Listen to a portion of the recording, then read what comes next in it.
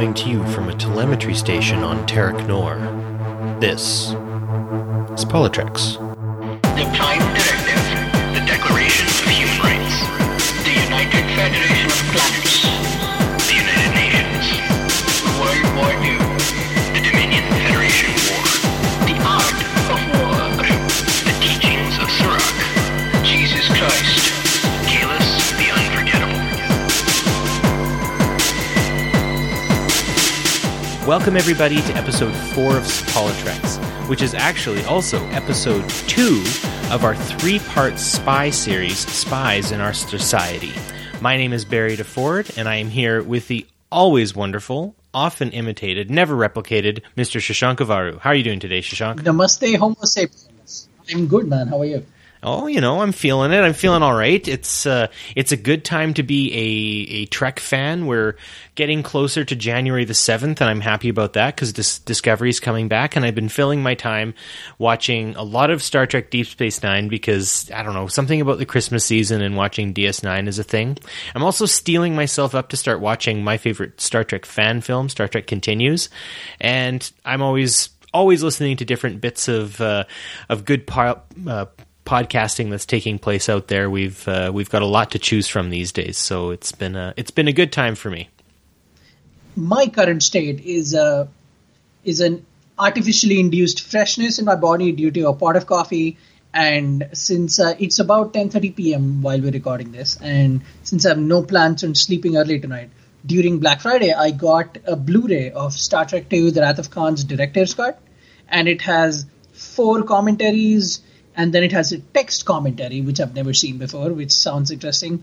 And then it has a farewell video to Ricardo Montalban, So my plan for the night essentially is watching and rewatching Star Trek II: The Wrath of Khan until I can quote every Khan dialogue.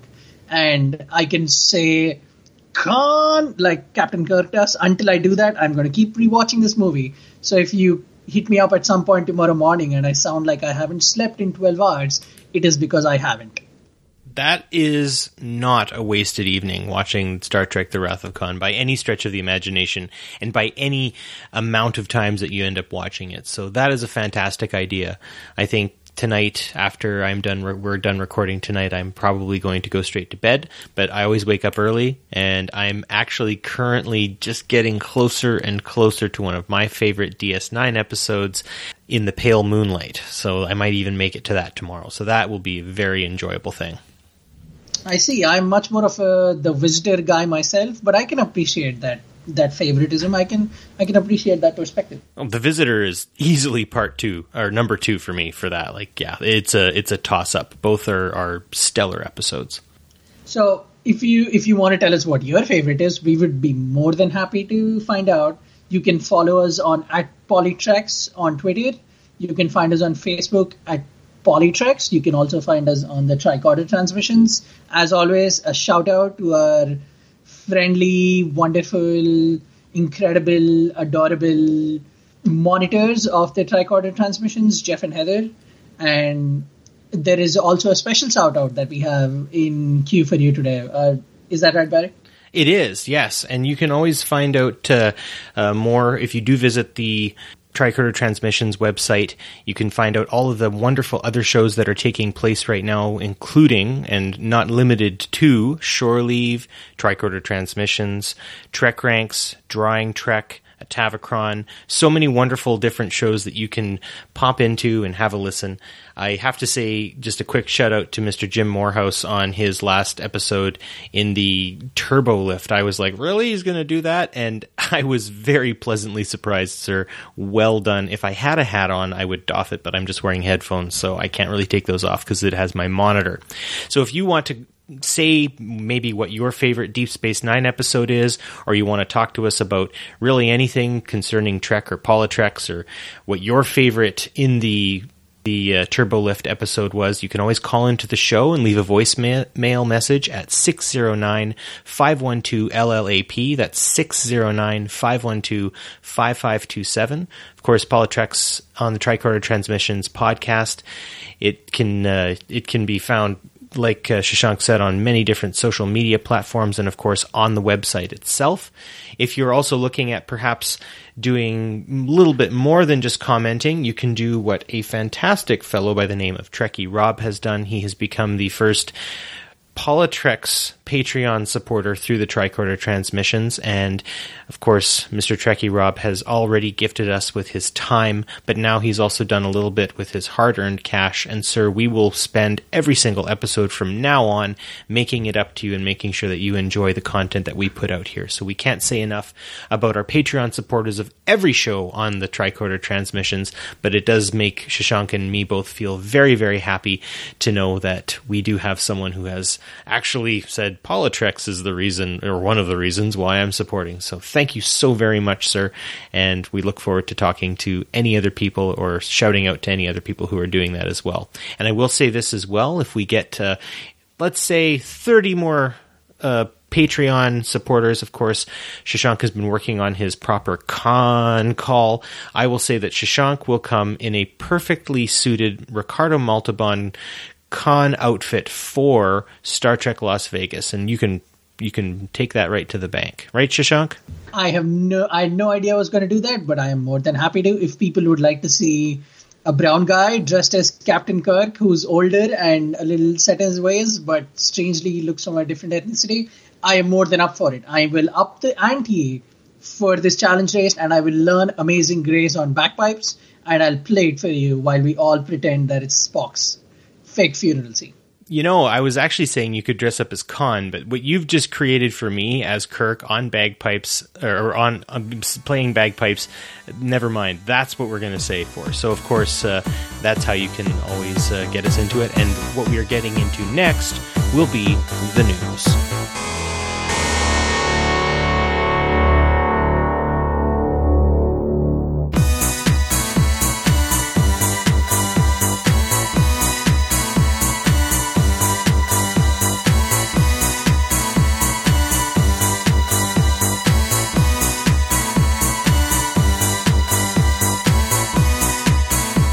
Welcome back, guys.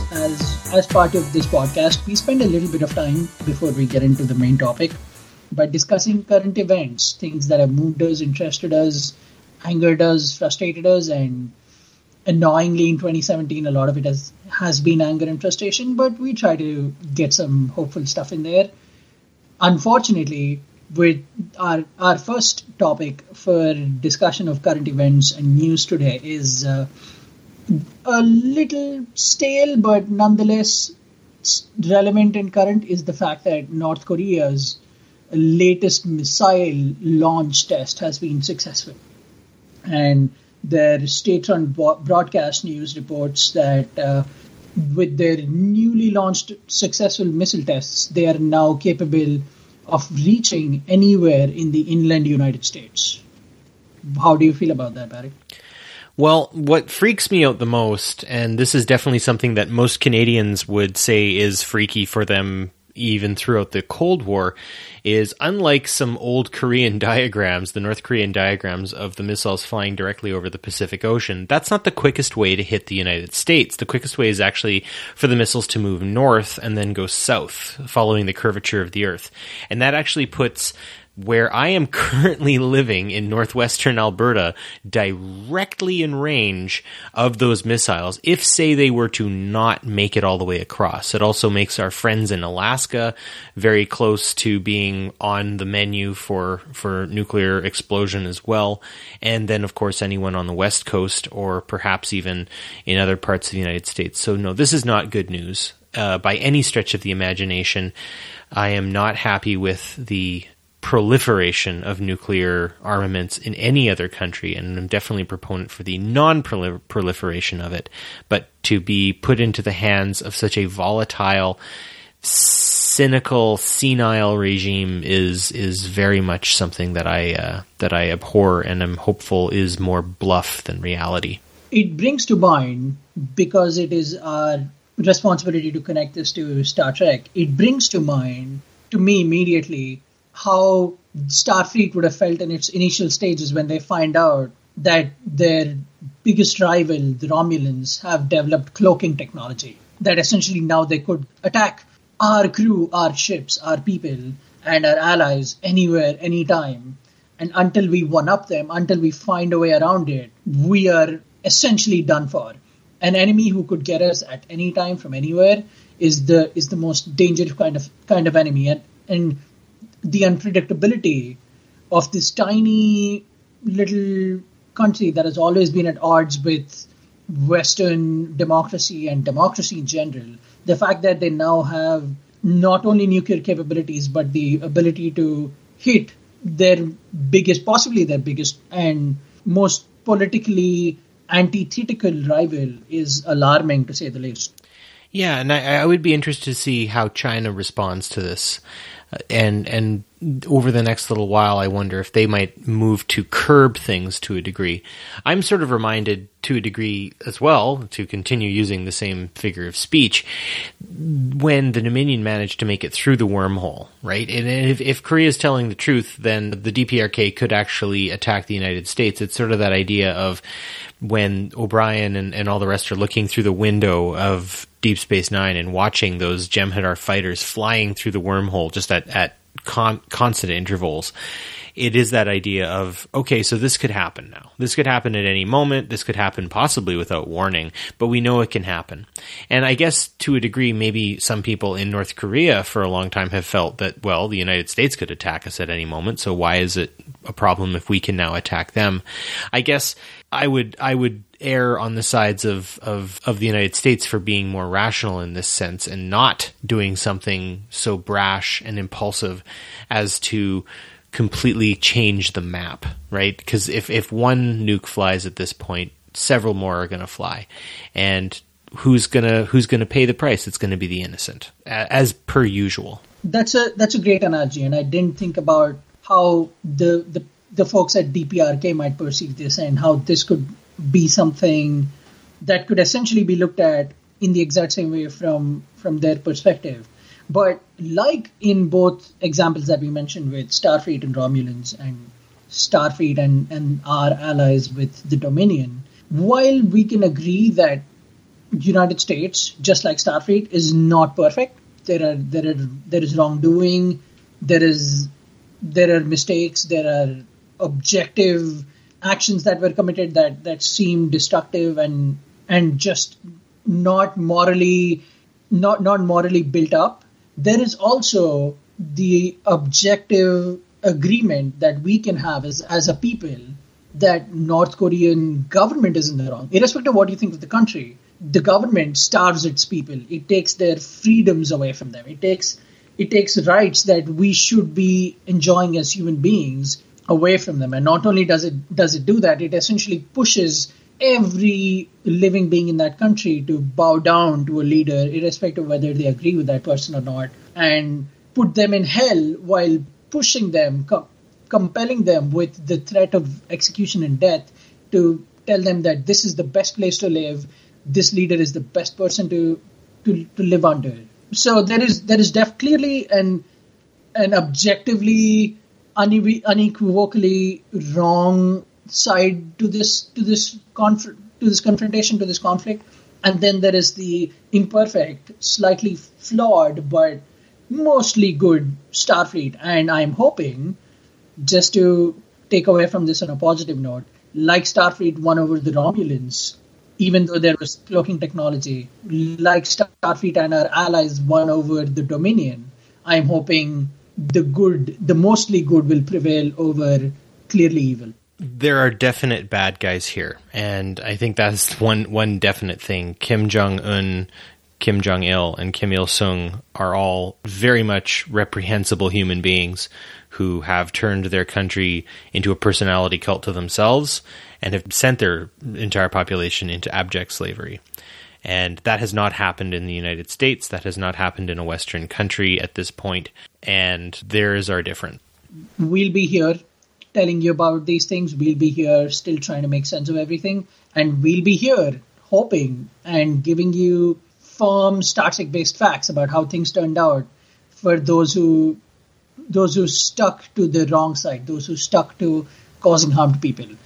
Unfortunately, we still have to continue with the bad news, but this time, instead of international bad news, it's national bad news, I guess, for me, and for you, it's bad news from what was once a great neighbor.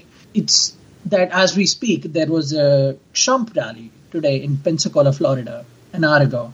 And for anyone who had any doubts about whether Trump was going to endorse or publicly support or put his energy behind a pedophile, essentially, that's the term I'm going to stick to, a pedophile by the name of Roy Moore, who's running for representation of a state, the giant cog of the government of the United States. If anyone had any doubts, you can, if you haven't found out already, in this rally, one of the stump speech points Trump made was get out and vote for Roy Moore. So just to put that in perspective, that's the president of the United States. Ironically, also a person who has been reported on or is alleged to be involved or be the perpetrator of sexual assault, endorsing a pedophile. You know, it's one thing to be a little bit behind the times, but this is getting silly. I have some friends who are or were card-carrying Republicans who are very upset right now that their party is being co-opted, and I feel very much like this is like if Harry Mudd was being endorsed for, you know, control over the Aldebaran system or something like that. I just and not the funny, cool, kind of quirky Harry Mudd from Discovery. I'm talking about the womanizer from TOS. I can't abide by what's happening right now. The flagrant denial of the truth and what is right and what is good. I'm an educator. I can't get into even the headspace of what this individual in Alabama is even thinking. Roy Moore is a reprehensible human being for his actions, and I don't care if they took place whenever. If those were in his head, then they're in his head now. People don't change that much, and it's clear that he felt like he got away with it for the last few decades. So he clearly did not feel any remorse, or else he would have come clean. And I would say that the only option for a person like this would be to step down. And the fact that he isn't, the fact that he's doubling down on his denial and all of those things just shows the kind of person he is. And whatever my opinions are on the president currently in the country, I'd have to just say that this is not what America was built on. This is not what America is about. At least I would hope not. And I'm very upset about that. And I'm not trying to come from some high-handed, holier-than-thou position. I'm really just coming down from what Shashank has mentioned, that Roy Moore is a pedophile. Please don't vote for him. Please just I hate to get totally political, but I don't know what else to say. You know, the Democratic Party has just sent Al Franken out because of what he did, and they are right to do that. He has no place in the party if he is a person who has been up to similar things in terms of treating women with disrespect in such a terrible way, or anyone with disrespect in such a terrible way. So it's upsetting that you and I have to keep coming back to this, isn't it, Shashank? We've talked now each episode about someone in the news doing something terrible to someone else in these sorts of ways. But you know what? It's news, and we need to talk about it. It seems very much like taking what was once a respective ideology, something that people put their hearts into, people still put their hearts into, taking a group of ideas, taking a school of thought and abusing it, raping it, tearing it apart, and using it for your own personal gain. It's interesting that a guy alleged of sexual assault and a pedophile have gotten together and they are trying to garner more power. It brings to mind the arc that Kai Wynn and Jaro Essa went through, where there are two people who are clearly committing terrible atrocities in the shadows while preaching and trying to double quote, air quote, bring together people under the parades and trying to bring together the Bajoran people and trying to sell them snake oil. It's terrifying. It is almost hard to digest that we went from great Republicans like Abraham Lincoln, and now we're at a point where we have to talk about, look at this party that's openly supporting a pedophile. it is still taking time for me to digest it. But whoever is listening to this, I hope you know, if you are not accepting this, if you see this as being wrong, that this is happening, and you can't bring yourself to agree with it on any level, human, political, social level, congratulations, you have a soul, you have a heart, you are alive, and the planet is a better place for having you. And I would say that this is possibly what we may be seeing as the final death throes of this party as it is in its current form. Even within the party itself, you've got Michael Flynn testifying. You've got, there's been so many sound bites of different groups and different individuals in the inner circle even that exist right now, and they're saying terrible things about each other. They're contradicting one another. They're not getting along. So with that kind of sort of reminds me, and I know I kind of used a Dominion analogy earlier, but to go back to that, this sort of idea of Michael Flynn not necessarily getting along with other individuals within Trump's inner circle, and Trump not getting along with some other people, and other people calling him some pretty terrible names, and then people within the Republican Party itself who aren't necessarily within Trump's inner circle trying to pass through different bills that are largely self-serving. It just sounds like everyone's kind of smash and grabbing what they can, and I can't help but go back to thinking of the triad between the founders, the Cardassians, and the Vorta, and how they're really not.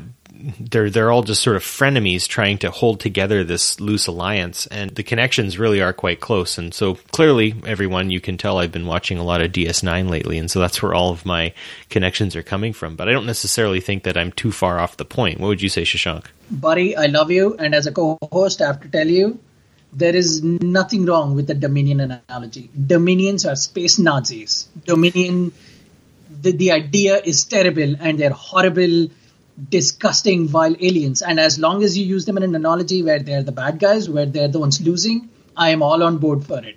I will listen to every analogy, no matter how far-fetched it seems to everyone else. Actually, I kind of almost feel bad for the lower ranking people within the Republican Party who are doing their job right now, and they have to live under the order of things, and that saddens me to a degree as well. That really all they are is just working for something that they may not necessarily be happy about. So here's to maybe a little tiny American revolution within that American Party to something different. We'll move on to what I think is great news, and what Barry thinks might not be the greatest news. Oh, it's not necessarily the worst news. Let's put it that way. If you have been living under a deep cave on Cardassia because you were trying to infiltrate Cardassians, but your spying just wasn't good enough and you're trapped, you might have heard that Quentin Tarantino is developing a Star Trek movie. I think that is an incredible idea, and if you have been monitoring, or if you've been following our social media, if you've been looking at what's brewing underneath our podcast, you'll see a tiny little stray away episode that we did just on this topic. But just to summarize it, maybe just to tease our listeners, what did you think, Barry? What do you think of this idea? Well, I'm going to use the quick food analogy of there are certain foods I like and there's certain foods that I also like, and maybe those foods aren't quite the same. Say if you mix an entree and a dessert, both can be delicious, but sometimes you don't want to put those two things together. So if you do listen to our We Interrupt This podcast episode supplemental, you can get a better idea of my take on things. I am just going to counter that food analogy by saying I'm sure nobody ever thought that putting two pieces of bland, tasteless bread in between a spicy patty made of vegetables will ever be delicious. But sandwiches are the most popular form of food today. So I am fully on board for Quentin Tarantino doing this. Barry, not so much. For more on what we talked about this, please listen to our stray away episode called We Interrupt This Podcast. And I think that can take us right into our main topic for the night.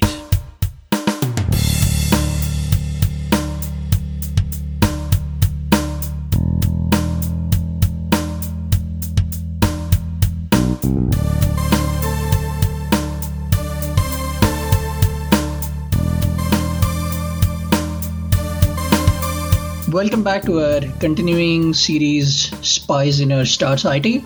Today's main section of our episode deals with Section 31, the organization, the myth, the legend, the nightmare, the allegory.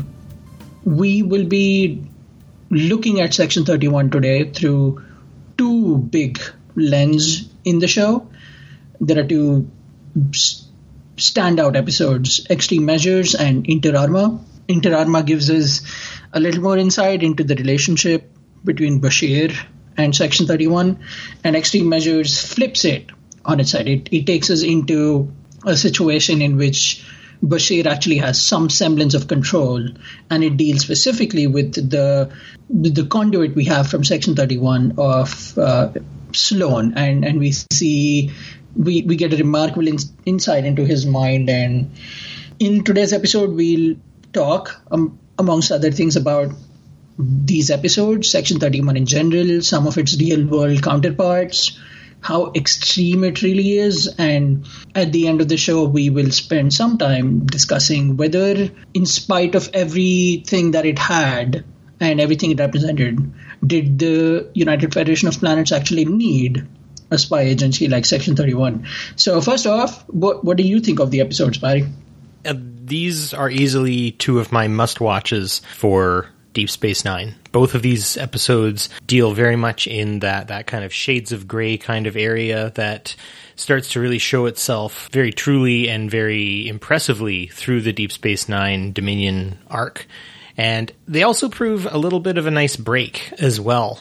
Though, of course, Extreme Measures directly deals with finding the cure for Odo and the Founders' wasting condition, it also does kind of take us out of just, the kind of the day-to-day. It's sort of like the serious version of Bada Bing, Bada Bang, which is also another favorite kind of break from the Dominion arc as well, a little tiny episodic slice. I appreciate what you said as well, Shashank, about Bashir in the first one not being in control, and in the second one he's almost supervillainy in places where he's like got Sloan laid down on the bed, and he's that kind of like, do you expect me to talk? And he's sort of like, no, I expect you to be brain probed. But maybe for those of us who aren't necessarily as knowledgeable about the episodes, perhaps we could do a spoilers alert little go watch the episode. But if you don't, Shashank has some catch-up for you all, and that is not the condiment, but a very brief synopsis. What do you say, Mr. Avaru? Absolutely. I like catch-up. Catch-up is not as good as ketchup, but I will take ketchup. It's better than mustard. For your first episodes, I wouldn't give you the entire synopsis because I still want you to enjoy the episode. But in Inter Arma, Bashir is scheduled to go to a medical conference where he's presenting on a very interesting, informative topic that is helpful to everyone around the galaxy. But as he travels, as he embarks on his journey, he finds out that things might not be as they seem at this conference, and everything comes to a head when he runs into Sloan, who tells him, whether you like it or not, the fate of the quadrant is in your hands, and there is something we need you to do at this conference that is not only legal, it might go against your morals. But as we discussed the first time we met Bashir, this is something you have to do. There is no way out of this. So that's essentially the crux of Section 31 and what happens after that. And with Extreme Measures, which I maintain, I might be the only person shouting into an empty void with this one, but I maintain that Christopher Nolan saw Extreme Measures and he rewatched it until he realized, oh wait, there is a movie in here. And that's how he came up with Inception. I believe not just because the plot is very similar to Inception's, but also because there are some cinematic techniques used and there are some plot progressions that happen that are similar between Extreme Measures and Inception. Anyway, the synopsis or the teaser for Extreme Measures is Bashir and O'Brien have to deal with a life or death situation for one of the members of the crew. And as Barry alluded to, it ends up being Odo. And to save Odo's life, to bring him back to safety, they find out that the secret to saving his life is in the mind of Section 31 Sloan. So they quite literally go into Sloan's mind. Yes, you've heard that right. They go into Sloan's mind and they find out deep, dark, hidden secrets about Sloan inside his mind. And they have to, there is a point where they realize, oh, wait, we are in, but we are really not where we want to be. So they keep going deeper and deeper until they find out more revelations and interesting things, to say the least, about Starfleet and Sloan the man that put everything we know in a new perspective, all the while dealing with the ticking clock, because while their consciousnesses are embedded into Sloan's mind, they only have so much time until they can get out safely.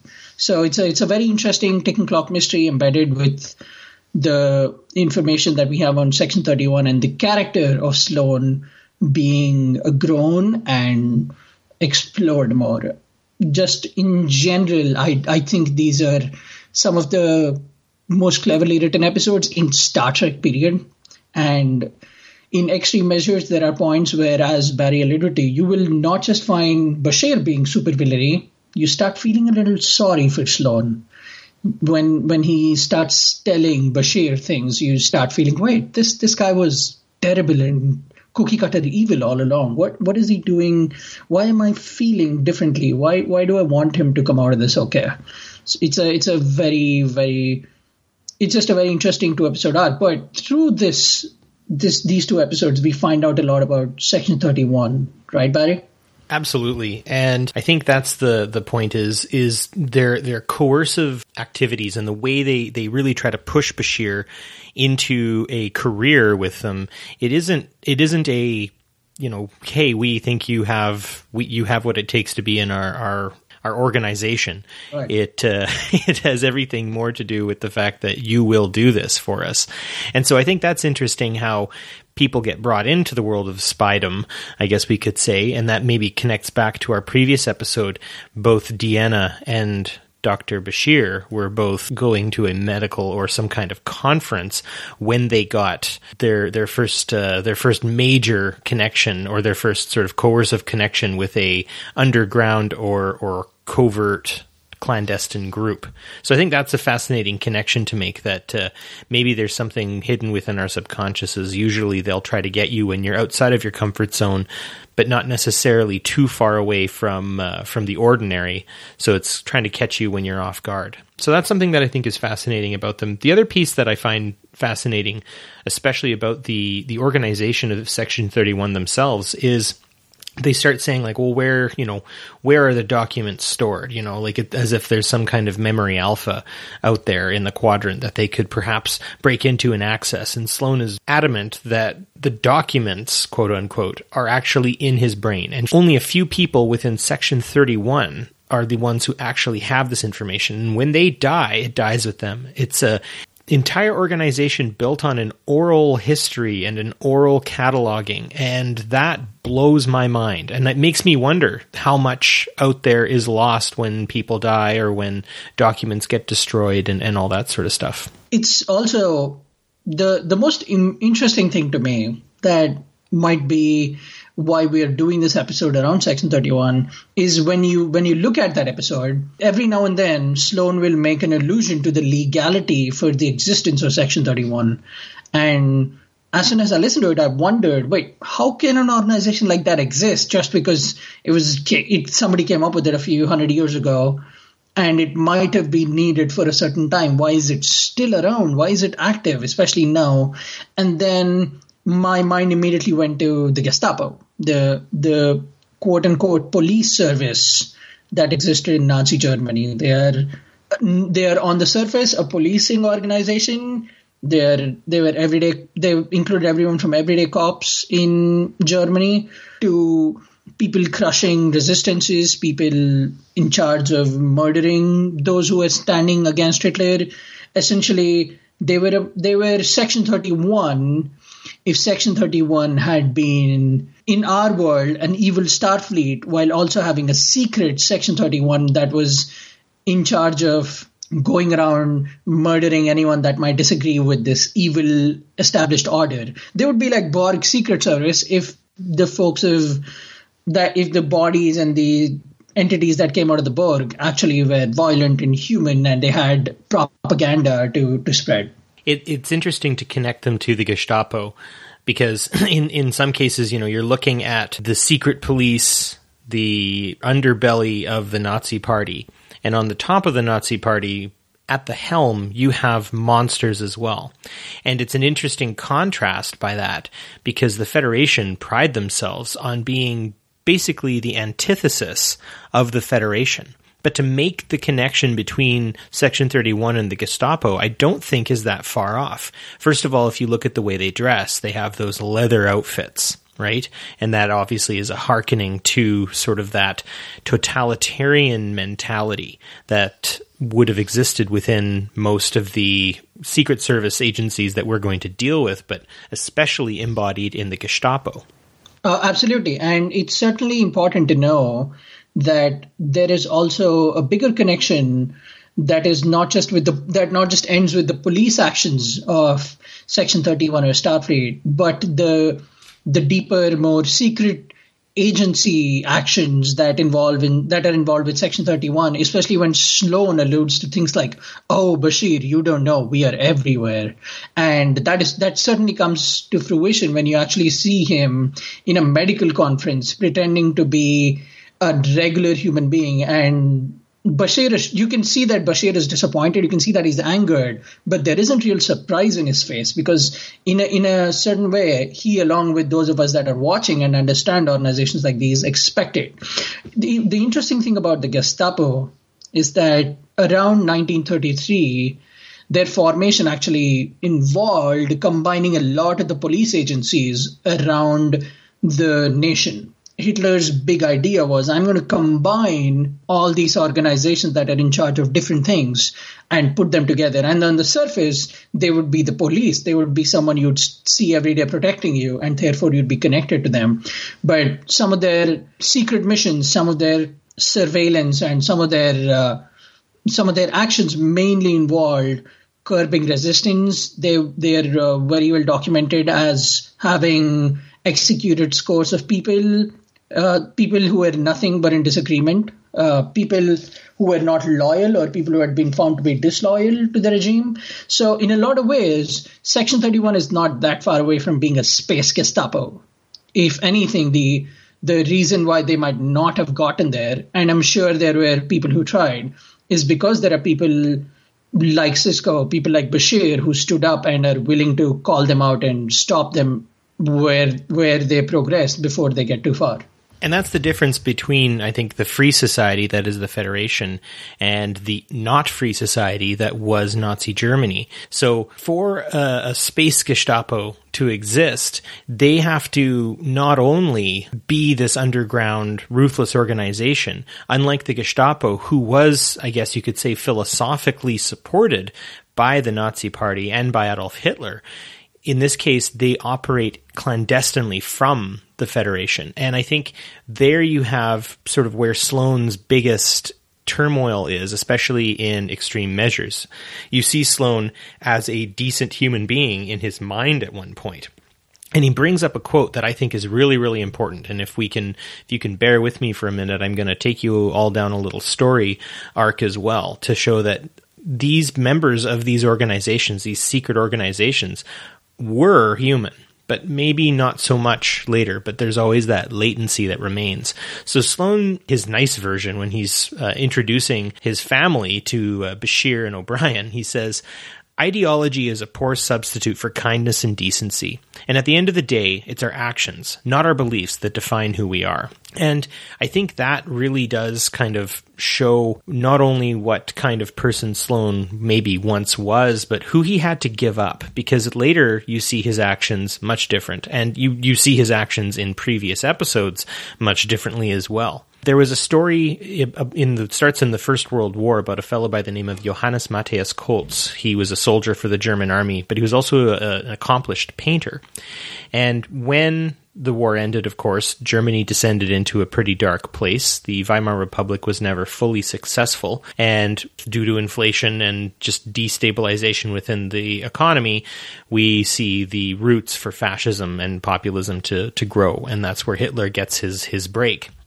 Hitler ended up being quite fascinated with the artwork of Johannes Matthias Koltz. Hitler was also a veteran of the First World War, and like Johannes Matthias Koltz, had to deal with sort of the horrors of war. Actually, one of my favorite stories about Koltz was that he was actually in a trench collapse, and he had to dig other guys out with his helmet to try to save them. So he had seen some horrors. He had seen some terrible things, and of course, a war of ideology was on its way in Germany. Anyways, Johannes Matthias Koltz was offered the opportunity to paint the Führer, right? He had a chance to paint Hitler, and he refused, and he realized he was in trouble. So he ended up cutting up all his old paintings and mailing them to friends around the world, and he tried to get out of Germany, but he ended up getting caught by the Gestapo. He gets taken into a basement where the Gestapo are there. Now, this is early Nazi Germany, so I think here we see some of the early Sloans in their beginning roles. And the Gestapo commandant sits him down, looks at him, takes his file, his arrest file, puts it in his filing cabinet, shuts it, locks it, stands up, gives the old German salute, right, just the hand to the eyebrow, and says, "You saved me in a trench collapse during the Great War. I'm giving you a very small window to get out of Germany." And he does. He gets away. And so, again, there you have ideology. You know, this Gestapo officer clearly is a card-carrying Nazi, and who knows what he got up to later. But there was that little piece of kindness and decency that he still had remaining in him. And I think of Sloan when I think of that story, that Sloan at an earlier time was actually probably a very nice man. And he seemed very erudite and very kind and loving. And he had to give it all up to be a part of this organization. And that's, I think, the biggest part where Section 31 and the Gestapo have their connection. That's an incredible story. Thank you for sharing that, Barry. It's certainly a good insight into the men in organizations like these. But it's also important to acknowledge, just on a personal level, when you look at the Gestapo and you look at Section 31, the one big parallel that you see is that for organizations like these to exist, it's important that they have unlimited power. The officer that let this artist through had the ability to give him that window. And this was very much evident back in the days of the Gestapo. Around when we got closer to the Second World War, the Gestapo had established offices around concentration camps. Gestapo had established offices all across Europe where their establishment was illegal. Essentially, they were placing the seeds of what would one day become a giant spy network that would aid them in the war. So when you have to remember that even though all of this is being done very tactfully and with a lot of intelligence and supervision, at one point, the German government laid out a declaration saying, as long as the Gestapo carry out the will of the Nazi regime, they will not be monitored. This essentially meant that when you got to a position of power in these organizations, you were free to do whatever you wanted, which also leads us to relate to the perspectives of Bashir, because he's seeing all along that in the episode of Inter Arma, the very officer that is supposed to control this entire situation alludes to the fact that he's in cahoots with everything that Section 31 has been doing all along. So there is a bombshell revelation where you find out not only is it Sloan that was involved in Section 31, there are members of Starfleet that are either encouraging this or silently allowing these things to happen. Connections like that show us that while these characters have a human side, and while you do feel sorry for Sloan, there is no denying that for organizations like these to function successfully, especially in the case of Star Trek, across galaxies, across timelines, their entire existence hinged on unlimited power. So an organization like Section 31 is very similar to Gestapo, essentially in the sense that even Starfleet, if we ever got an insight into how Section 31 was built, if there was a camera put in that room, I'm sure we would have seen a declaration being made to the effect of, if Starfleet's good intentions are in the best interest of actions, Section 31 can essentially do what they want. What do you think, Barry? I would fully agree with that. And I think if you looked at sort of the organism of Starfleet, you would see little infected sections, right? And that's kind of how Section 31 operates, almost like a parasite, right? I would say to a degree, even a country such as the United States has succumbed to that. And you've talked about giving all of the power over, right? And having that ultimate power is where you can get the justification for doing such terrible things. And I think about the episode Extreme Measures in this case, going into someone else's mind and trying to control their thoughts and try to get information out of them. It reminds me of what the CIA did in the 1950s. This agency had a program called MK Ultra that's about 64 years old now. And it had a lot to do with drug testing on humans to try to see if they could build up a psychic ability. And they did it. The crazy part is that they were justifying the suspension of human rights, testing drugs on people, using psychoactive drugs, trying to screw with their minds basically in terrible ways to try to make them either better psychics or try to sort of spin them out of control, like basically what the human mind can carry.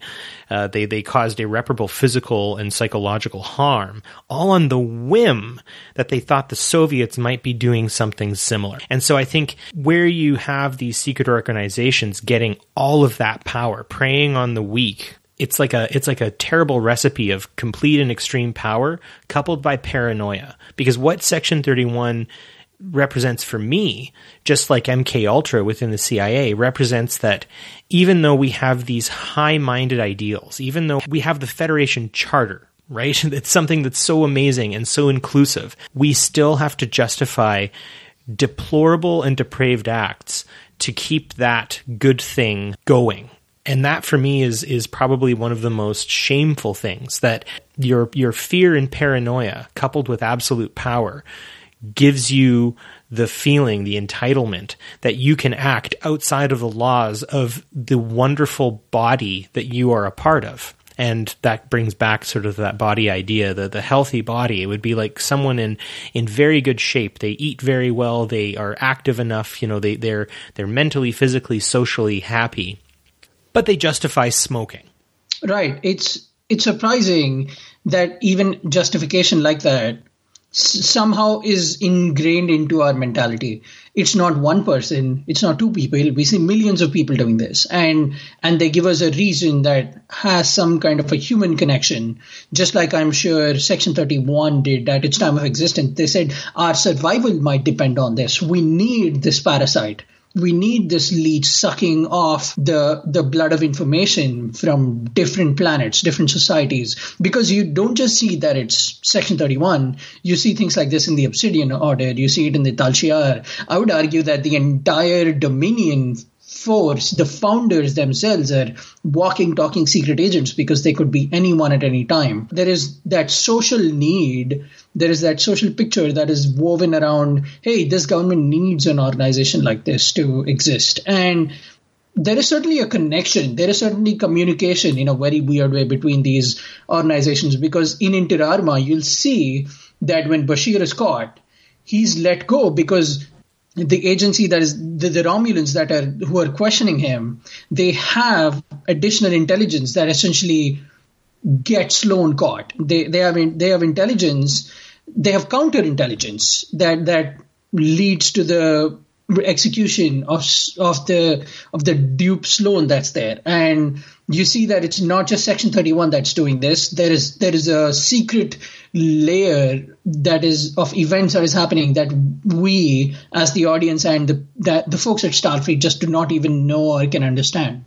You're absolutely right, and it's that deep-seated underbelly that is so depressing, actually, to me, because you'd mentioned, of course, the Romulan Empire has the Tal Shiar, the Cardassian Union has the Obsidian Order, right? But they're the bad guys, and obviously there are shades of gray there, and you learn so much more about the Cardassians in Deep Space Nine, and you learn so much more about the Romulans throughout the entirety of Star Trek. That no, they're not just the bad guys, but they're empires. They're hegemonic, right? Whereas the Federation is not supposed to be that. The Federation is supposed to be democratic, egalitarian, right? It's a fellowship of planets all working together.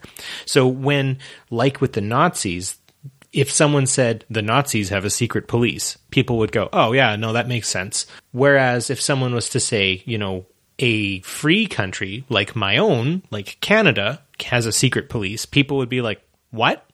And we do. Do you know the name of that secret police service or that secret agency, Mr. Avaru? I do, but I will let you do the honor. CSUS. Yeah. And I forget what the acronym means exactly, but yes, Canada itself has a intelligence gathering group. Now, I wouldn't necessarily call them, I guess, a secret police, mainly because if you hear the door suddenly blast open and I disappear and then I suddenly seem really, really happy, warn the people. But what I'm basically saying is yeah, I mean, for the Federation to have this clandestine organization, and the fact that, with what Sloan says, there is a complicit element within that. That is, for me, very depressing. And it's sad. And obviously, I don't think Gene Roddenberry would have been terribly impressed with that.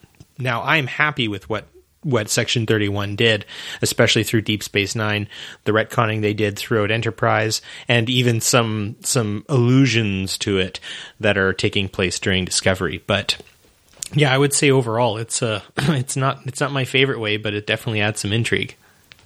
Yeah, there was a fascinating time, right? And it seems so long ago, right, when we had the whole Edward Snowden situation, and we found out that the United States was essentially surveying the entire world without their permission.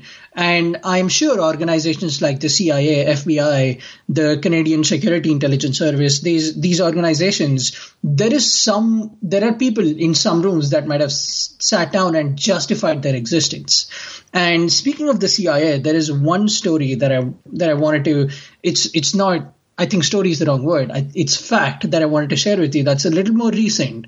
And it happened 60 years after the Gestapo.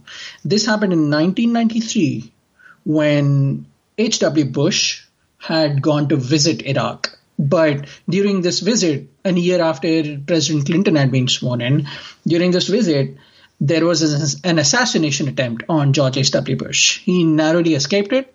He was brought back to safety, and subsequent intelligence revealed that this was being done by Saddam Hussein's secret intelligence service. It was the Iraqi intelligence service that was behind this assassination attempt. So President Clinton goes full United States. He just declares a storm of missiles to be thrown down into the country, and there is an immediate response of violence from the country that the world sees and acknowledges, yes, this is happening in direct response to the H.W. Bush assassination attempt. But years later, what we found out through declassified files and evidence from people who were involved in this is that shortly after that missile launch, CIA planned a military coup d'etat. They recruited a group of people within Saddam Hussein's secret trust service, within his highest circle of power. And they were a hair length away from the military coup d'etat, except the IIS had actually found out about this. So the IIS got to them just in the nick of time, and the coup was thrown away. And a phone call was made from the communication lines established between the CIA and these spies that were inside Saddam's circle. And a United States CIA operative is said to have lifted up the phone call when it was made, and the person on the other line said, "Your men are dead, pack up and go home." So you see, there is this intelligence, counterintelligence. There is this chess move being made between these two real-world organizations that is essentially part of the illegality and the inherent evil of these organizations. And we are paying for these things not only with our money and our taxes and our time and our energy and our safety, essentially, but we're also paying them in human lives. Much like you find out when the dupe Sloan is killed at the end of Interim Arma, where you see, wait, this is real. There are people being killed because this organization made a mistake. And that fascinates me so deeply, is the fact that these horrible parasites are actually have gotten close in our history to succeeding in their evil actions. Well, yeah, I mean, you can even go back to Enterprise, I guess, ahead to Enterprise, depending if you're going by the television series timeline versus the actual Trek timeline. You're hurting my head with the timelines. Oh, I have a feeling it's going to get more complicated on January the 7th. But, you know, with Malcolm Reed, you know, he's very much brought into that conundrum of, well, the bad guys play this kind of game, so we have to play this kind of game. So there. And it's that kind of idea of justification for these sorts of things. And yeah, that the likening it to chess, I think, is interesting, because when we look at it as a game, losing pawns is part of the game, but also bringing up that idea that, no, those are people. Those aren't pawns. Those are just actually people who had lives, who, you know, laughed one time and made milk come out of their nose, and had a really good birthday party one time, and maybe they saw a bird that they thought was cool. All of these sorts of things have happened, and now they're dead. Now they have been hurt. Now they have been taken outside of who they once were, and that's really that's the takeaway for me with Extreme Measures and Sloan is, wow, I would have really liked to have known Nice Guy Sloan, because he seemed like a really cool guy. It would just be neat to have him, I don't know, cavorting with Quark, or getting into a conversation with Worf or something. His knowledge, I'm sure, of Klingon culture would have made Worf giddy. And now he's just so dark and so evil, and what he feels he has to justify to be the protector of Starfleet. It's it's saddening. And despite all that, I'm assuming those of the listeners that we have on this podcast are adults or well on their way to adulthood. We understand that part of life are dark secrets like this. Part of life are actions like this. These unintentional, hesitatingly evil things that we end up having to do, even though we don't want to do, for the great definition in the sky of the greater good. So with that in mind, and we would love to hear the listeners' thoughts on this too, but firstly, I'd start off with Barry.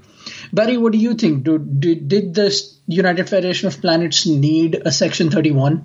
Absolutely not. The big piece of this is the Federation stands for ideals that I think bring us together as Star Trek fans, as a Star Trek family.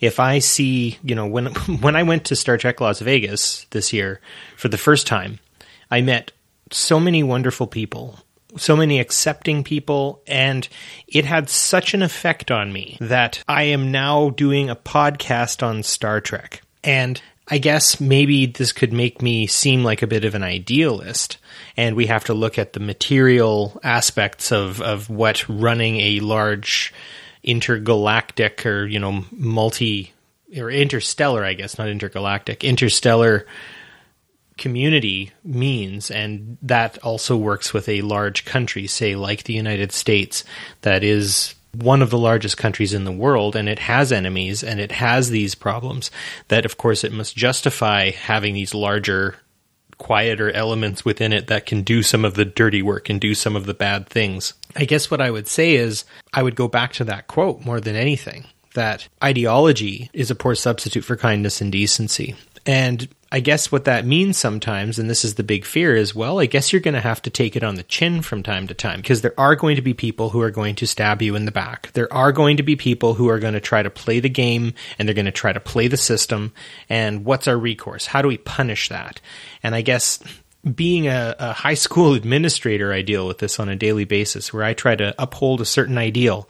And yeah, sometimes there are members of my school community who break away from that. How do I respond to it? I've been pushing myself to respond in a much more compassionate, caring way, showing them that they are still a part of this community and they can remain. They can also leave if they want. More than anything, secret agencies around the world represent paranoia. They represent fear. They represent all of the things, all of the hypocrisy that underlies authority. And with that, especially with groups like the Federation, you have to understand that the Federation exists in spite of all of the evils and all of the terrible things. The Romulan Empire, the Cardassian Union, the Dominion, the Nazi Germany, all of these countries, former and present and fictitious, represent the antithesis of the Federation. So therefore, what the Federation represents is the light. It represents the good. It represents the hope. And if you are hopeful and you want something to work in a positive and good way, if you taint it with bad, that's going to remain on your conscience.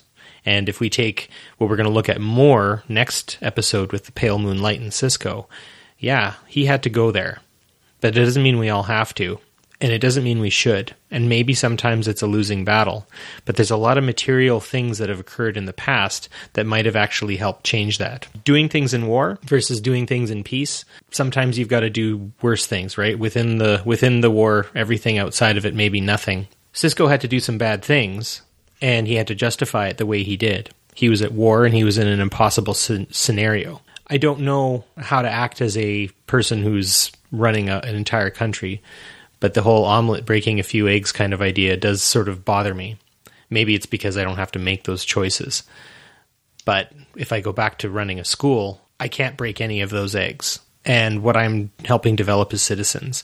And if those little young citizens, even though they're 16 years old, they're still little and tiny to me, they have to see me at a certain level. They have to see me not breaking those rules, not flaunting my power in any way, shape, or form, because I want them to see that you can actually get good things done and good things can happen if you set that positive example. And so Section 31 definitely is a non-necessity to the Federation for me. I'm glad that you have a strong viewpoint on this, and I am glad that your viewpoint is rational, logical, well-founded, and it is based on idealism. But I'm even more glad that the argument itself also is very idealistic. I'll start with a very simple metaphor. If I live in a house that shares its neighborhood with another one, and I have a kind neighbor who is friendly on the surface. She talks well. She's a nice person. She's made me Thanksgiving pie. It's all great. I like her a lot. But one day, if I just happen to be walking around my house and I peek out my window and I see through her window that on all her walls are weapons lined up, guns, bombs, grenades, Kevlar, armor, things that would alarm any regular human being. And as soon as she sees me, she closes her curtains. But another day, another mistake happens, and I end up seeing that she's locking her weapons. She's shooting in her backyard. And one day I find out that there has been a scream in her house. These things will not just alarm me, they'll also prepare me for imminent action that I need to take, not just for my safety, but for the safety of my neighborhood. It's because I've seen through this person's window. It's because I've seen through, because I've had an insight into this person's life, and I've seen what goes on in their house, even though technically that might have been illegal, even though me peeking through might have been illegal. Today, because I call 911 and I get this person arrested who was 10 minutes away from burning my entire neighborhood down, I have protected the lives of everybody in my neighborhood. And so if you just take that simple metaphor of two neighbors and you apply it to nations around the world, even though it is with a heavy heart, I have to say that organizations like Section 31 should exist, not just because it keeps Starfleet safe, it keeps Starfleet one step ahead of the game, it keeps Starfleet informed at the cost of lives where peace is and how do we get to that peace and how do we keep ourselves safe and strong in a dangerous galaxy, in a dangerous universe. It also keeps the rest of us safe. It keeps the folks that do not agree with Starfleet safe. The fact that they know that there might be watchful eyes on them stops them a little in their tracks. The fact that they might suspect that there might be an outsider in their secret circle, there might be an outsider in Tal Shiar, there might be an outsider in the Obsidian Order, a founder might have been genetically modified from a Starfleet officer's body. The fact that these possibilities and these realities exist within that universe kept the United Federation of Planets safe, kept the Alliance strong to a certain extent. They gave us an advantage in this big war that ended up happening. And very similar to that, even though there are disagreements that I have with the way some of the secret agencies around our world work, be it the surveillance of FBI and CIA that recorded phone calls from around the world, be it the surveillance of the Canadian Secret Intelligence Service, be it the ISI, Pakistan's intelligence service, or RAW, India's intelligence service. I know, because I have read stories and missions that the agents within these organizations carry out that stop giant attacks from happening.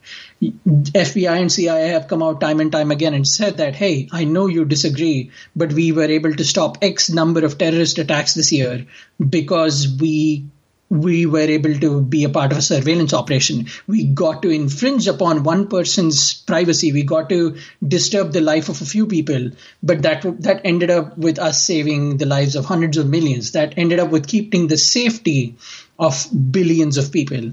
And I think it is because the reality we live in is that dark, is that we need organizations like these. We might not disagree with them. We might not invite them to our birthday parties. We might not make them a part of our daily thanks that we give to this universe.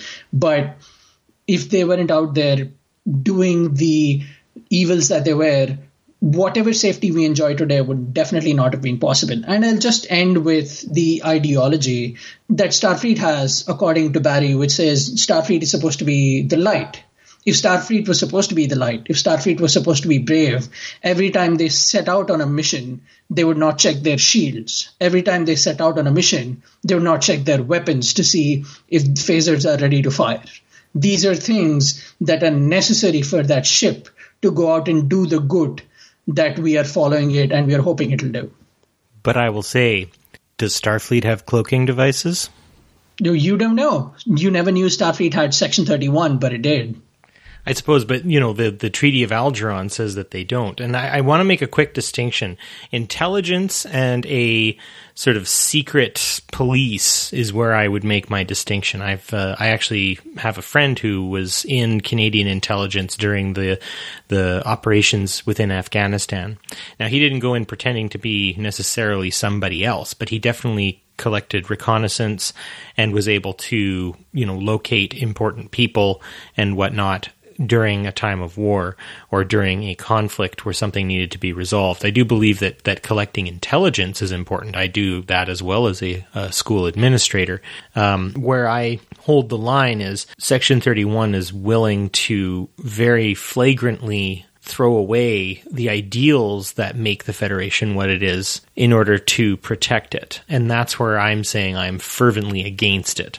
But as Section 31 states it, and as we have come to understand, and as one of the titles suggests, when it's a time of war, the law falls silent. So I think when we start with intelligence, we're just a few steps away from the things that Section 31 does. And we would be lying to ourselves if we didn't think that these organizations that go out and conduct secret missions and conduct intelligence also do not end up causing injuries and causing deaths. So I understand that there are distinctions that you disagree with, and these are actions that I do not agree with as well. I hope everybody outside understands that. But I do know, just from my understanding of world history, that things have gone a certain way, and the world, even with all its flaws, has this closest thing to stability because some of these evil, heinous actions were done by people with good intentions.